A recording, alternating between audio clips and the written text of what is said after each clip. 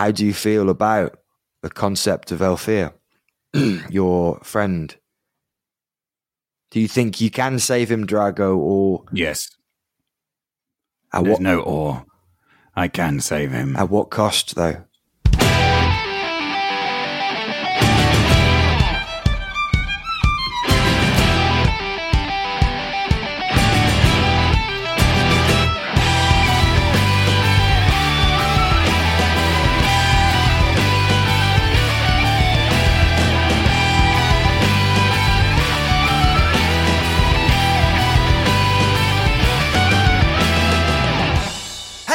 And welcome to this week's episode of the Fellowship of the Tabletop. We are a live play 5e D&D podcast set in the magical homebrewed world of Aerith. My name is Mark, and I am your Dungeon Master.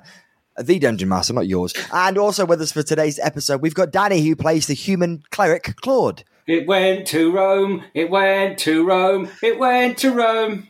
We've got Will, who plays the human bard, Carstan. You can be our Dungeon Master any day. We've got Callum, who plays the Gnome Sorcerer, Folly Fizzlebang the Ninth. It's definitely not coming home. I'm so relieved. We've got Casey, who plays the human champion, Helena Sleetguard. All right there, mate. We've got Darren, who plays the human fighter rogue, Robin. Callum shaves where? Everywhere.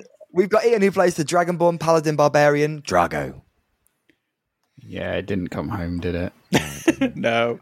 Means I get to keep my head of relatively already balding. He says his head is hair because public announcement, Callum shaves his pubic hair, as we've just all found out.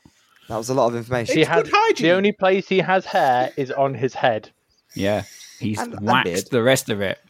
No, there is a little bit. He's like a stripper's pole down there, just all smooth and slippery. I hear Callum doesn't shower; he just bathes in Veet. Oh God!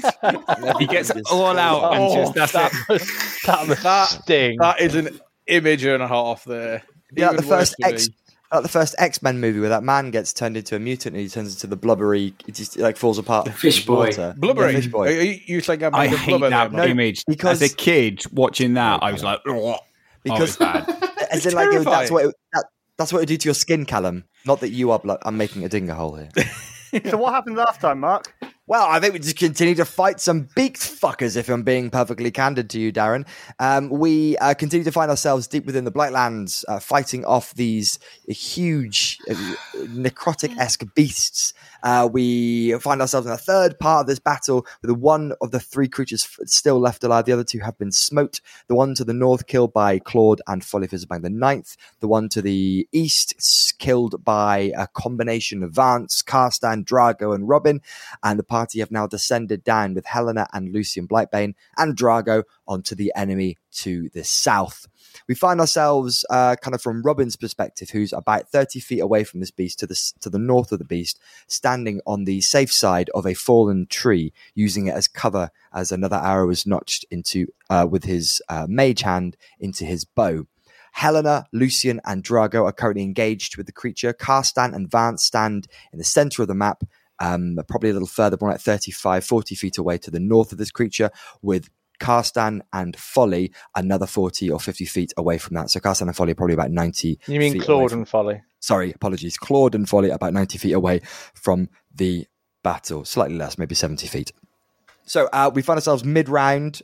We also still have Carstan, who is still under confusion as well. And Helena is still under the hypnosis of this creature, and will have to make a spell saving throw when it comes around to her turn, as will Carstan for his confusion as well as it comes around to that. But it is Robin's turn. Robin, look up. Sorry, go ahead. I was going to say, there's two things that are going to happen here. I'm either going to fall to the effect of confusion, or I'm going to fall to the effect of hypnosis on a 9 or 10. So, if you're keeping score, listeners, you will recall that I rolled a natural 1 whilst trying to shake off hypnosis last time. So I am both confused and hypnotized. So that's right, listeners. Get out your abacuses. Let's roll that D10. It's the 1. So, which random direction am I sprinting in, Mark? Give me 2 seconds. You need to roll a D8 and it assigns a... I know. That is an 8, and I was going to go clockwise from the north round. So 1, 2, 3, 4, 5, 6, 7, 8. Okay. You're going to run northeast away. Yep. Okay, fine. So, what Robin sees as he goes to draw his bow is all of a sudden the fugue of confusion kicks in again, and he's back on the Scale Road Mountains, and he sees this creature in the distance towards the northeast once more push what he hoped at the time was the aberration of his sister off a cliff top. Upon seeing this, Robin is going to all of a sudden panic and just start to sprint, using all of his movement, which as a rogue gives him double dash, so 90 feet in that direction. I don't think you have to use an action to dash. It just says My use all your reading movement. of it was all my movement, which would include... But I'm happy to only go 30 feet, if that's what I need to do. Well, Yeah, dashing would be an action, and you just dash using is your an movement. So. Yeah. Beautiful. Okay, Robin will regale that. He will run 30 feet toward this aberration of his sister being pushed off a cliff. Which, listener, does not exist, but it means he moves 30 feet away from the battle and further towards the edge of the area, and also closer towards the centre of the blight.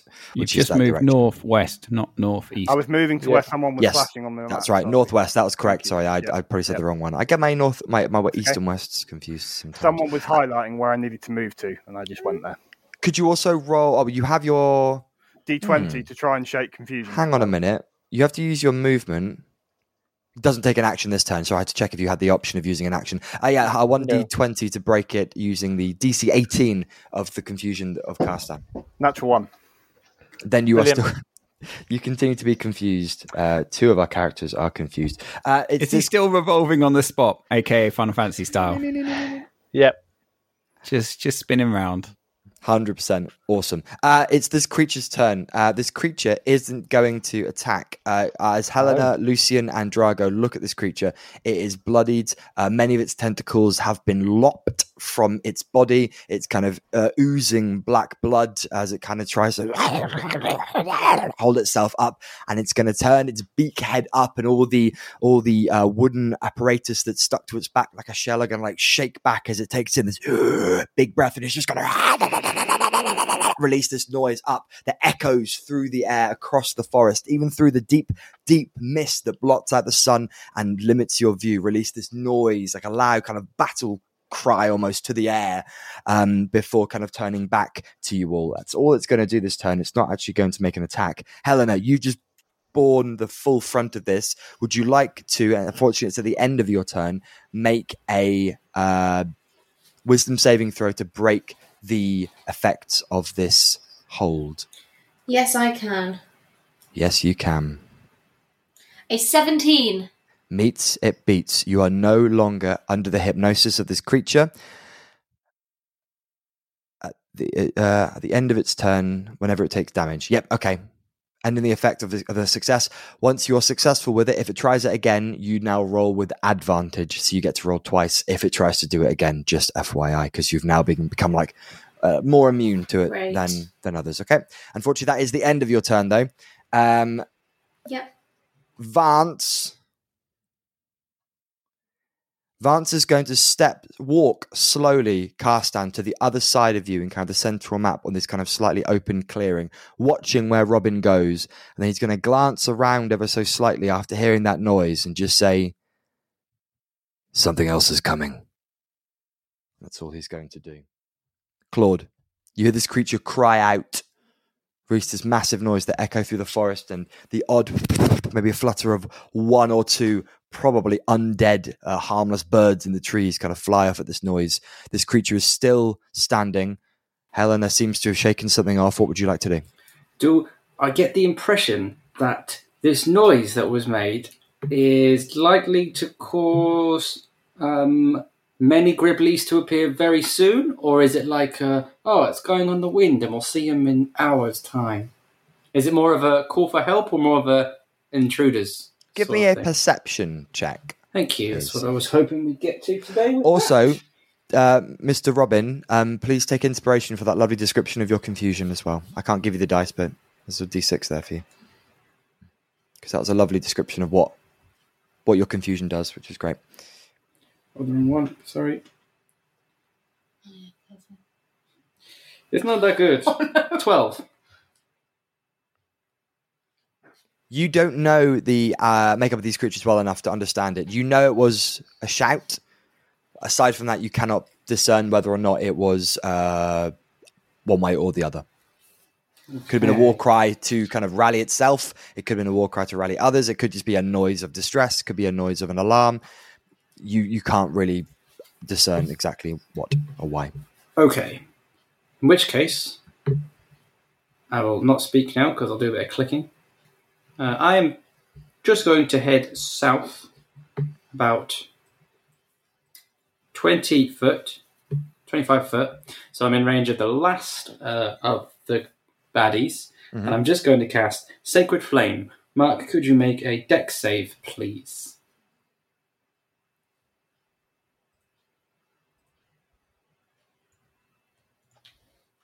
That's an unnatural 20. Never mind. 14 plus 6. That's Don't the take end half of- damage. No, not on the cantrip. That's the end of my turn. Soz, mate. It's all right. Okie dokie. It's the end of Claude's turn. Thank you very much, Claude. The final next creature is death. The next creature has died. Lucian is going to take a strike. Why is that all my NPCs can't actually hit anything? Okay, I got a hit there. Lucian's going to miss with his first hit and then come in with a rather potent second hit, taking out, as this creature is maybe calling up and it comes back down, take out another one of its tentacles as it kind of loses its footing underneath itself, becoming rather uneven. That's the bottom of the round for Lucian. Back up to the top round. Karstan, could you please roll a D10?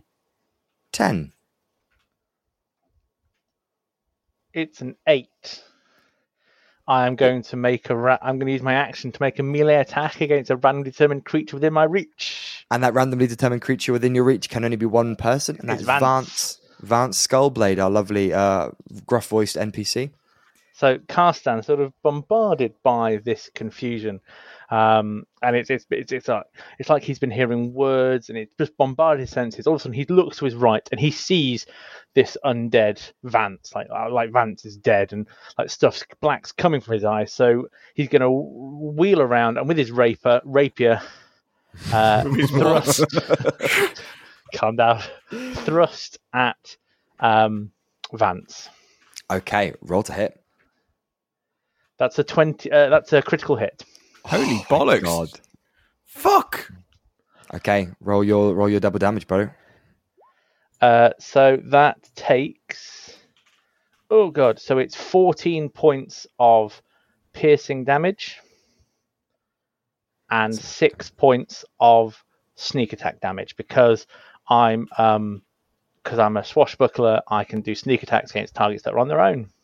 Lovely. That's a good bit of damage. Yeah, but against Vance does not look well, seeing as he was heading off one of these creatures in the previous episode pretty much single-handedly, wading through the black tentacles. He's been through hell, and he is bleeding heavily. He's still up, but he is looking rather unwell, Claude, that you probably noticed appearing down. Could you please make your spell save? Sorry, Yes, your wisdom saving throw. I can. It's a 13. I'm still confused. Oh, you're still confused. Damn your high spell save, Karstan. No, it's great, though. It adds such a fun element to it. Thank you very much. Drago, this creature has just deafened you with its this call out. You're stood to its flanking behind, getting a good line of sight between you and Lucian as well, giving you the advantage on any strikes against it. What would you like to do? I'd like to fucking hit that motherfucker after he's gone. Drago's It's a good noise, isn't it? And then hit him. Nice, go for it. Al's a 29 to that motherfucker. That misses. Yeah, I'm No, going to of go course for the it hits. crit. It's gorgeous. It's 23. Okay, so let's do this. Only. But your first roll was one hit off a crit. Oh, Darren, what were you, like, that's your thing, isn't it?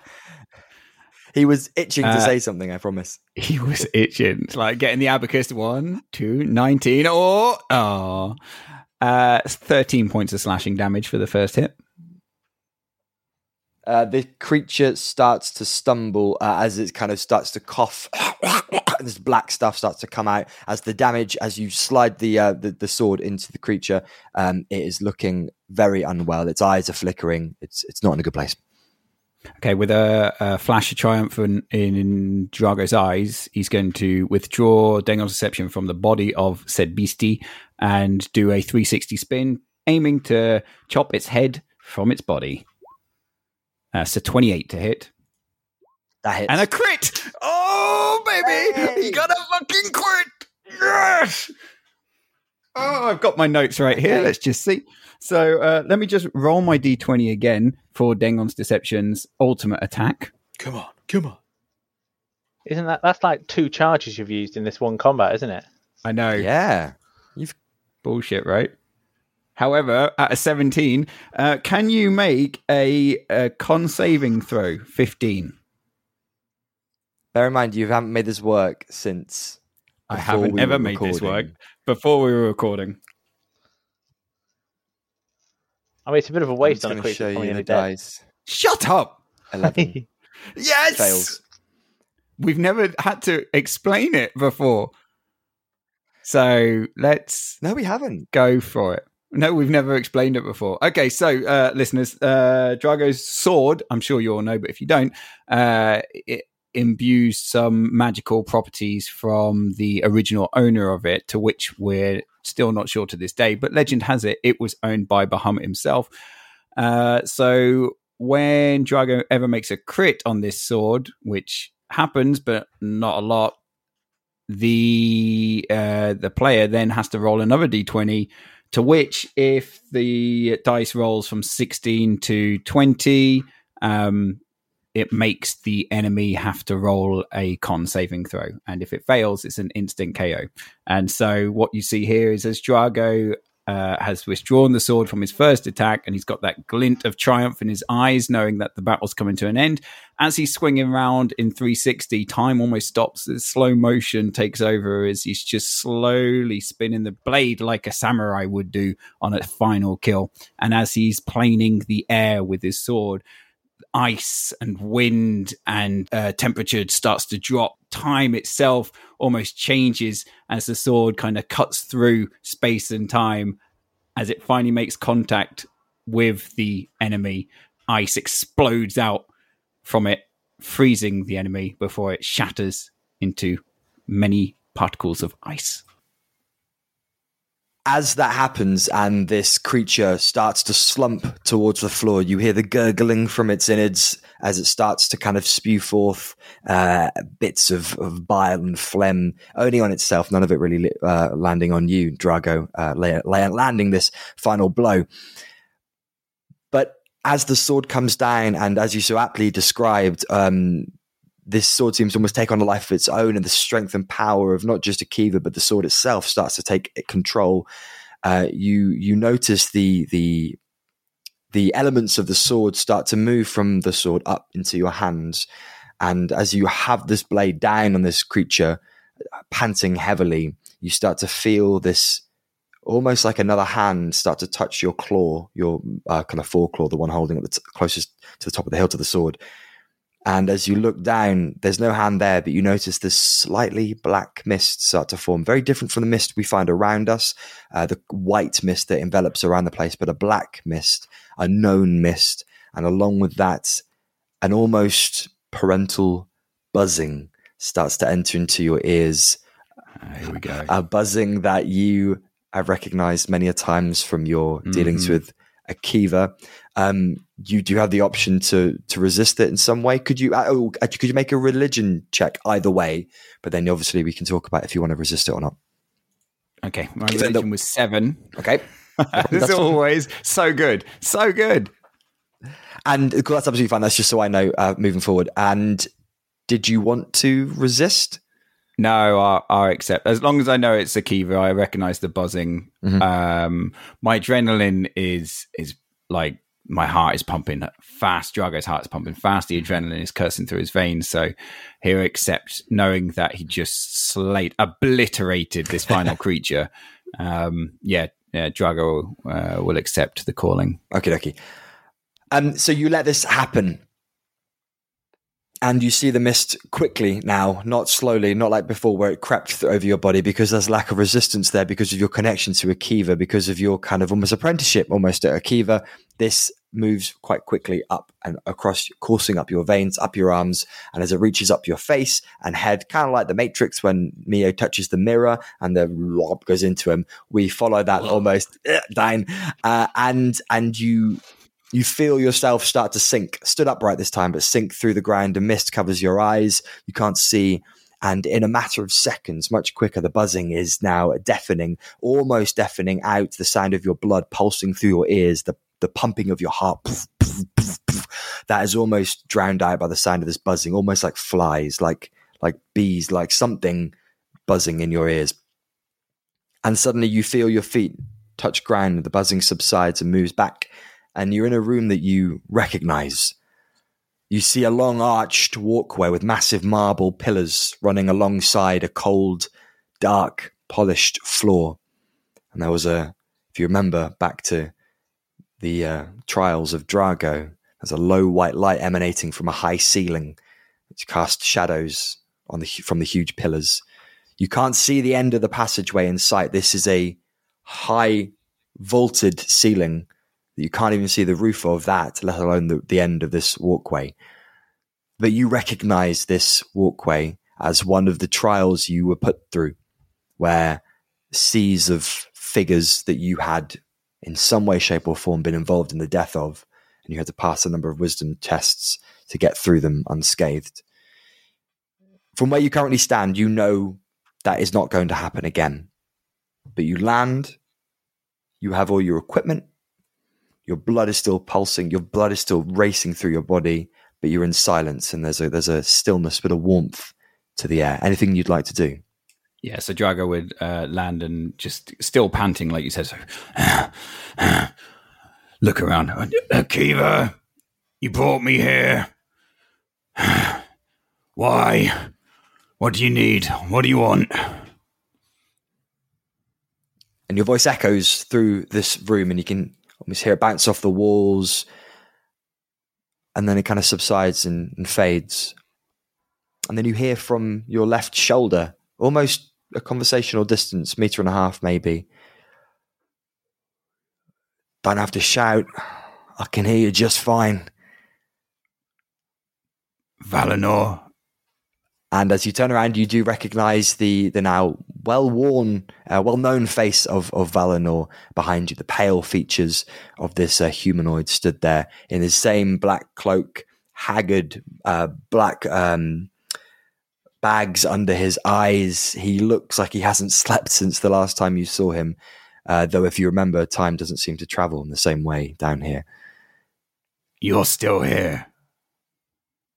Well, how long has it been? Up. Oh, it's been true. It hasn't probably been that long. But it feels like a long time since I was here with you. Wow. Oh, sorry. I've just. And Drago takes Dengon's deception, sheaths it on his back, and just tries to get his breathing back to normal. He's got his hand on his chest to try and regulate himself, and he's breaking out of his rage. Sorry, I've just come from a battle. Here, take this. And he hands you a kind of a flask of water, uncorks it, and passes it over to you. Drago takes it, trusting Valinor, and drinks it. Oh, yeah. Thank you. Yeah, I've just been pulled out of a battle. So I'm a bit confused. I mean, how are you? What's going on? Do you know why I'm here?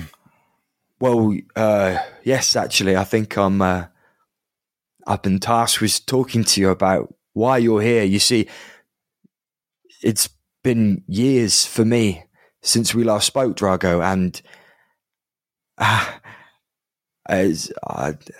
been following your progress and what you're doing, and I passed.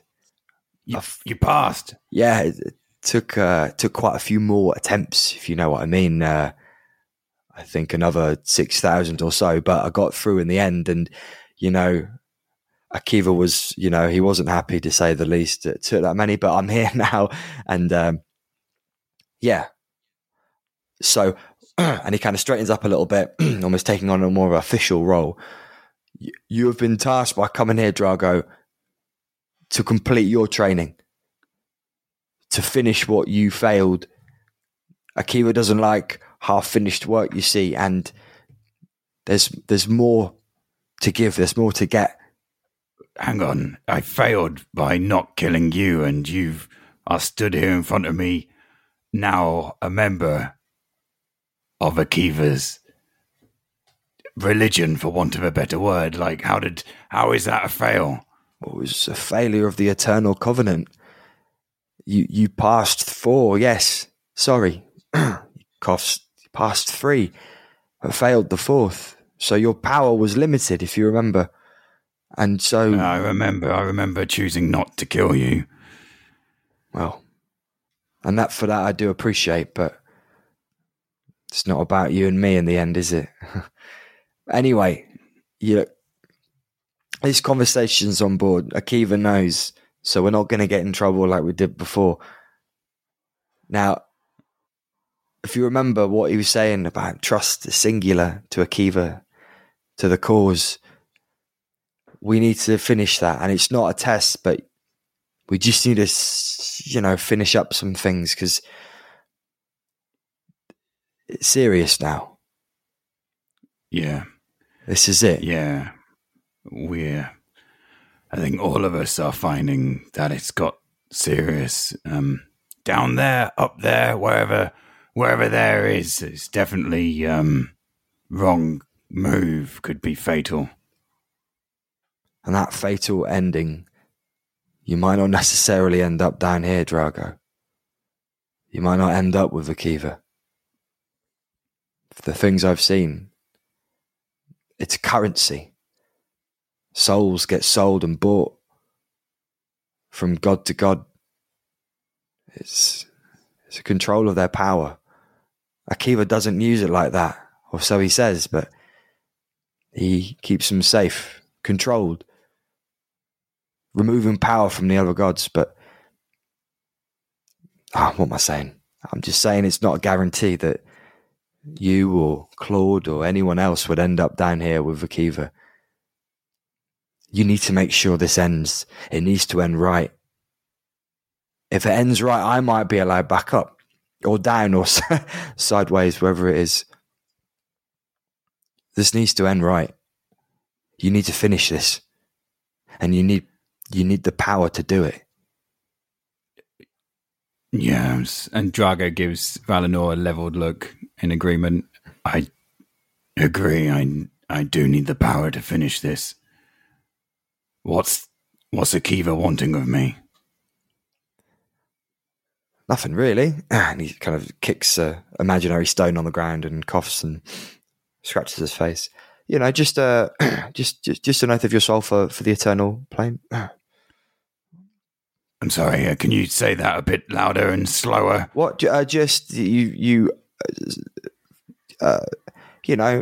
make an oath to Akiva to sign over your soul to eternal servitude in return for increased power and the like. Everything has a cost. You see Drago just kind of throw his head back and walk a few steps in frustration. As in, become fully faithful. As much as one can, yes. Take a knee. I don't think he wants you to take a knee particularly, but yeah, within the metaphor, yeah. And swear an oath for my soul. Is this after I am no longer part of the physical world? Yeah, like I said, how, when we die, the souls are kind of bought and bartered. It just ties you more completely to Akiva and less likely to go to, I don't know, one of the 7 hells or, I don't know. And then I serve Akiva. Yeah. I will serve Akiva. Yeah, pretty much. For eternity. Yeah, which isn't too bad, really, when you think about it, because it's, Yeah, sure, eternity is, a blink of an eye. yeah. But think of it this way, Drago. I mean, you've been serving Akiva since we last talked. Has it felt like service? No. Well, how do you know it won't be the same? For my limited dealings and knowledge of deities and gods, I've seen some good come from following Akiva. I have Claude to thank for that. I mean, if we wanted simple zombies, why wouldn't we have just taken those of the Blight and he'd be happy with them as servants forever? But it's those with willpower, those with control, those who fight back against Akiva. That's what's important. That gives them the strength to question, to improve, to grow. I think what most important here is having the power to help defeat the Blight. Yeah.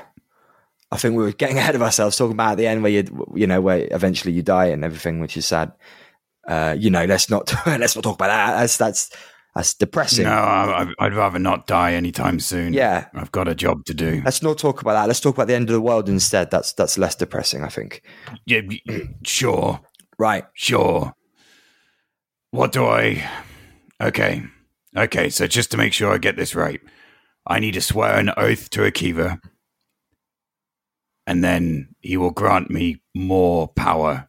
Yeah. And I can use that power to help defeat the Blight, defend my friends, and avenge those that were taken. He smiles at the corner of his left half of his face. Very astutely put, Drago. Yeah, pretty much. Imagine it's like this, You've got a house, and this house has one door that's just been locked. The house was given to you by Akiva, obviously. He's a landlord now. No, ignore that bit. And he's given you this house, but one of the doors has been locked. This will be the key to unlock that door, that last door, so that you have the whole house. It's your house. It's yours in total. You have ownership over it. And that's why it's not up to me what the oath is. It's not up to really Akiva what the oath is. It's up to you. What do you want this oath to be? How do you want to pass yourself over? What you give me the wording, you give us the wording, and we can suit the action to the word to the action, to quote someone. Drago's brow furrows as he goes deep in thought. He starts muttering words to describe my oath. I started this journey not believing in gods. Not that I didn't know that they weren't out there, but I didn't believe in what they stood for. I have had people taken away from me, from our family, from my friends. And yet I'm still here in their place. Hell, I'm even wielding one of my dead friend's weapons as he taps the Axis Shadar to the side of him. I've watched friends get turned against me. I want to kill the person, thing, god, deity, whomever is behind all of this. I want to bring justice to those that were lost. I have this thirst for vengeance that hasn't been quelled, and it's only grown. It powers me, it fuels me. It's the reason why I'm still here. It's the reason why I'm still alive. So if there is such a thing to take an oath in, it would be that of vengeance, with the The deal being with Akiva's power and my own, my father's blade, my friend's axe, I will bring the end of the blight, but I will bring justice to those that were lost. There's a silence as Valinor takes in what you've said, and you see him slowly smiling and nodding. Vengeance you are, and vengeance it shall be. He puts a hand on his shoulder, looking up at you slightly because he is shorter than you, and looks directly into your eyes, and can see the earnestness at which you've just described your emotions and feelings towards the situation you're sitting yourself in. And could you make a perception check, please?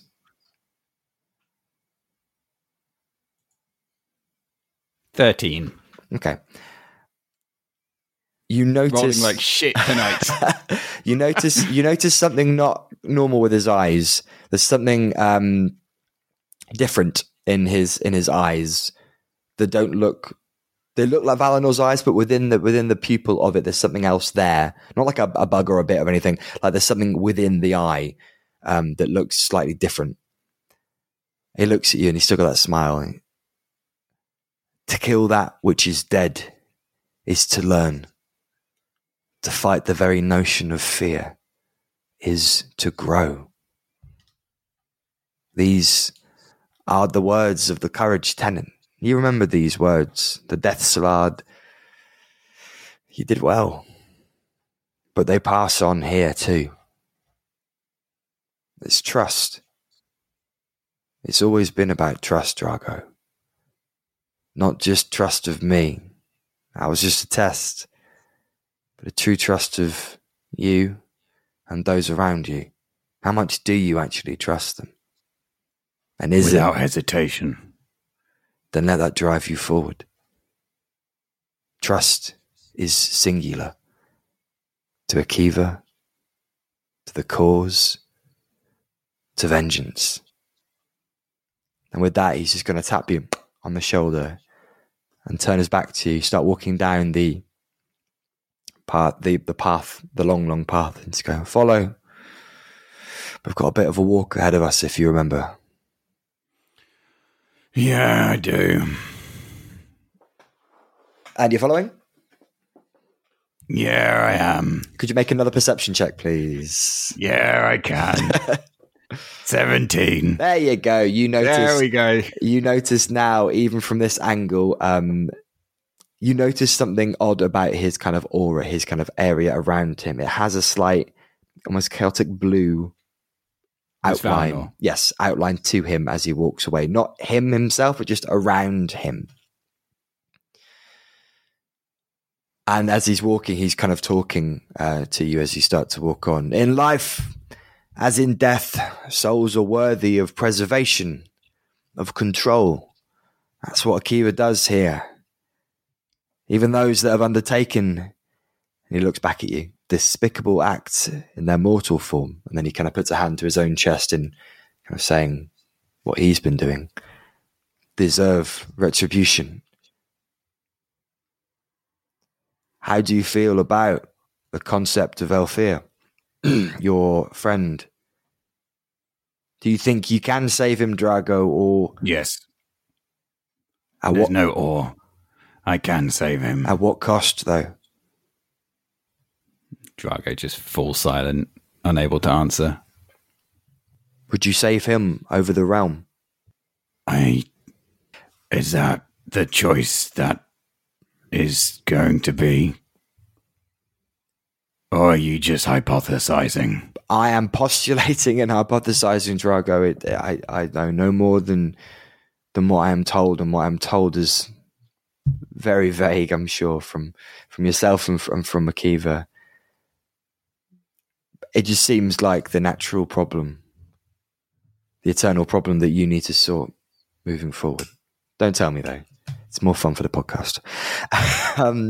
You continue walking down this way, and eventually you do see the clear hallway end, and comes to a smaller room, which you remember to be the Forge of the Eternal Ones, where you had the choice of what you would imbue a weapon with the soul of. You had 3 options, and you pick that, obviously, of Shadar into Shadar's axe to create the weapon. And you enter into the Forge.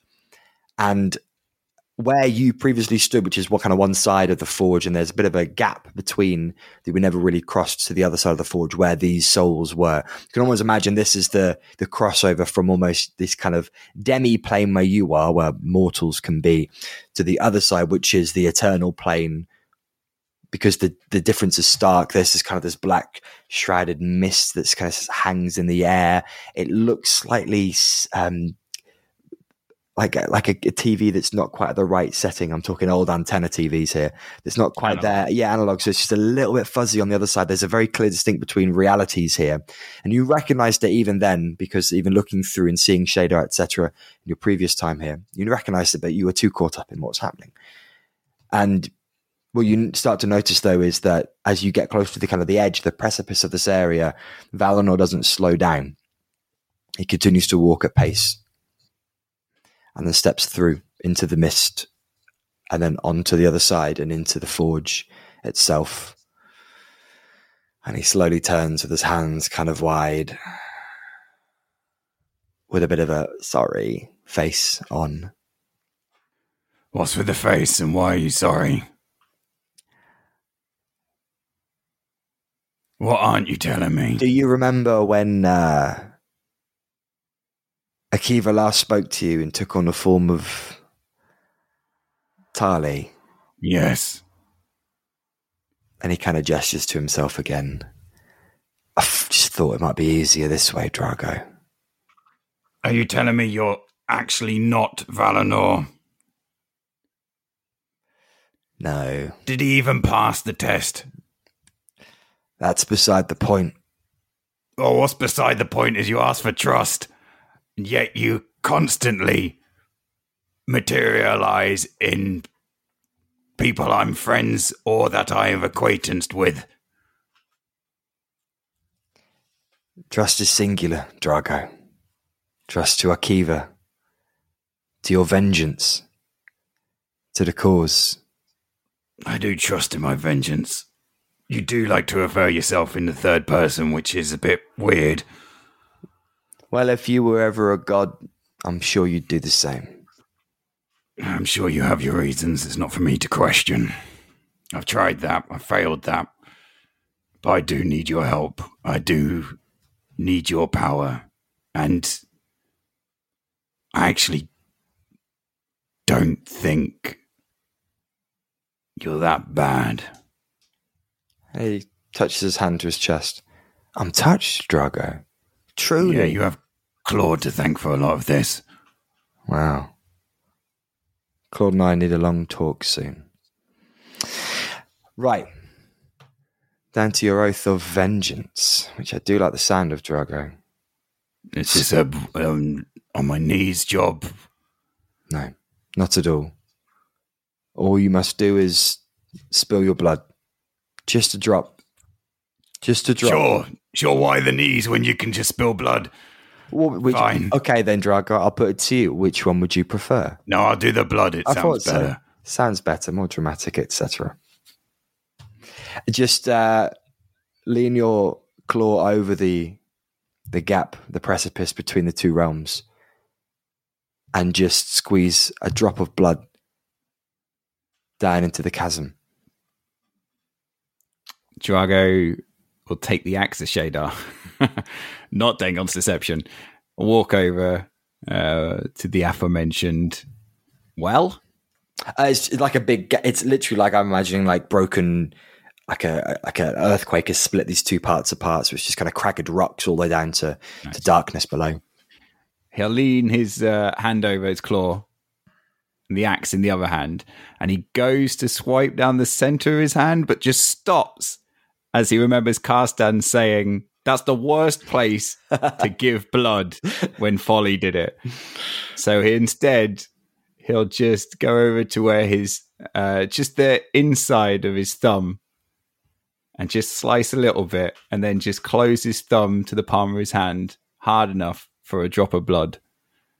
to go down. And you see it fall down, down, down, and falls into darkness. But then you hear a thud at the bottom, almost like a drum hitting something solid. And there's a rush of wind comes up from below, from the chasm up. It kind of hits your face, and you can feel it hits the hair of Valinor, and you can see that kind of moving up as this kind of long, strong gust of wind continues to fire up, almost like a wind tunnel. Valinor steps forward slightly into it, and now you can see very clearly his eyes are that same almost chaotic blue mist of when you first saw Akiva in his kind of natural form. And as it drops, he nods to you. We may meet again soon yet, Drago. And that is that of Valinor, not of Akiva. Oh, God, I can't keep up. Okay. Don't try. Whatever you say. There's more. Is it done? It's done. You have now sworn an oath of vengeance to Akiva. This is the way. Fuck no, I said this is the way. I didn't need to say that. I might as well just go with the force is strong in this one. Fucking hell. Don't know why I said that. Wow, I haven't even watched Mando in ages. Mandos. Oh, it's so good, though. This episode's going to end with... Amazing. What a soundtrack. Anyway, shit, that was a shame. I know you could have pulled it off. You could have pulled it off. This is the way. You could have. No way. I would have said, I have spoken afterwards. No, because it's like the Forge as well, and there's like the Mandalorian, the Forge, the blacksmith lady. I can't be doing that. There's too many connections. Shit, I didn't even think about that. Anyway, I've never seen Akiva's face either, so it's all like, oh my God. Have I just ripped off the Mandalorian? Are we doing the Mandalorian? Is that what we're doing? I think so. As the wind continues to kind of pummel and buffet both of you, the rest of the Forge stays almost completely still in relation to that. And then the body of Valinor does start to kind of dematerialize and break up, and this blue swirl and mist of Akiva returns, kind of moving in different directions, spinning around over the Forge in which you basically signed over the soul of Shadar to your sword, to your axe, to your control, to your kind of emotional connection back with Shadar. And you feel your eyes start to become heavy, and you're not sure if this is the combat or the rage subsiding properly or the adrenaline or something else, but you also feel just this coursing strength in your legs and in your arms, and this feeling of isn't rage, this isn't anger, this is revenge, this is something different. This is a drive that comes below the base necessities of a dragonborn barbarian that needs to attack and hit and blood and death, etc. This is something that has reason behind it, force behind it, something that will overpower those needs if possible. That starts to really kind of build up underneath you, and you feel it just building and building and building as it gets stronger and stronger. Just as it gets stronger, you hear the words of Akiva just as you start to kind of fade out, and you can feel the tension and pull between the two worlds getting stronger and stronger, and you kind of returning back to the mortal plane. You just hear the voice of Akiva. Golden ship, facade. Trust is singular to Akiva. And as the buzzing fades away in an instant, cuts off in an instant, you just hear quite far from the distance as your eyes readjust to the mist and the light of this area of the Blightlands, you can hear just off in the distance, you swear you pick up the word Grazit, and you hear Robin's voice, and you hear him muttering something to himself, and as you blink and your eyes come back into focus, you're still there, sword down within the guts of this creature that you've just smote. And as you look up and round, you can see the rest of your party exactly where they were just before you struck the creature. So this time, however long it's been, a few hours, has been literally a millisecond, 2 or 3 milliseconds in the time in the mortal plane. As you look around and see the rest of your group there, you've returned back to the mortal plane with your group, with your newfound oath of vengeance, Drago. Hell yeah. Fuck yeah. Vengeance boy. I am There you a vengeance boy. gonna That's get- what they shall call me. There you go. And Awesome. I think that's where we're going to leave it for this week's episode of the Fellowship of the Tabletop. Hell yeah. I loved that. Awesome. That was amazing. We started off massive. And then, listeners, we had some technical issues where along the way we lost people. So it ended up becoming a very Drago-centric episode. So we apologies about that, but it worked well. We did well out of literally nothing. We just called this on the fly. Considering also that we've been online now for over a year, that we haven't had many big dropouts, and we've still been on every Friday. So Every Friday, and we're still on every Friday. Hell yeah! So we started this episode with all cast members, and we're ending it with 2. So I'm going to fill in the rest for everyone else. So let's do this. So if you want, you do the thank you. Do your normal one, and I'll fill in. I can do the voices. I like this. Okay, well, thank you very much for tuning in, listening to us, making us a party every day week. We love you for it. If you wanted to keep in touch with the podcast, find out all the things that are going on in our lives. We don't post there, but maybe one day we will. We have a combined Twitter page, which is at Fellowship Table. And then if you wanted to go one step further and follow us individually, you can do so. I'm at iRod1. Casey's at Unicorn Crit. Danny's at Total Party Thralls. Callum's at The D20 Gamer. very good. Will is at Natural 20 Will. Darren's at Darren, page 06. and our wonderful DM is at. Hastily rolled DM.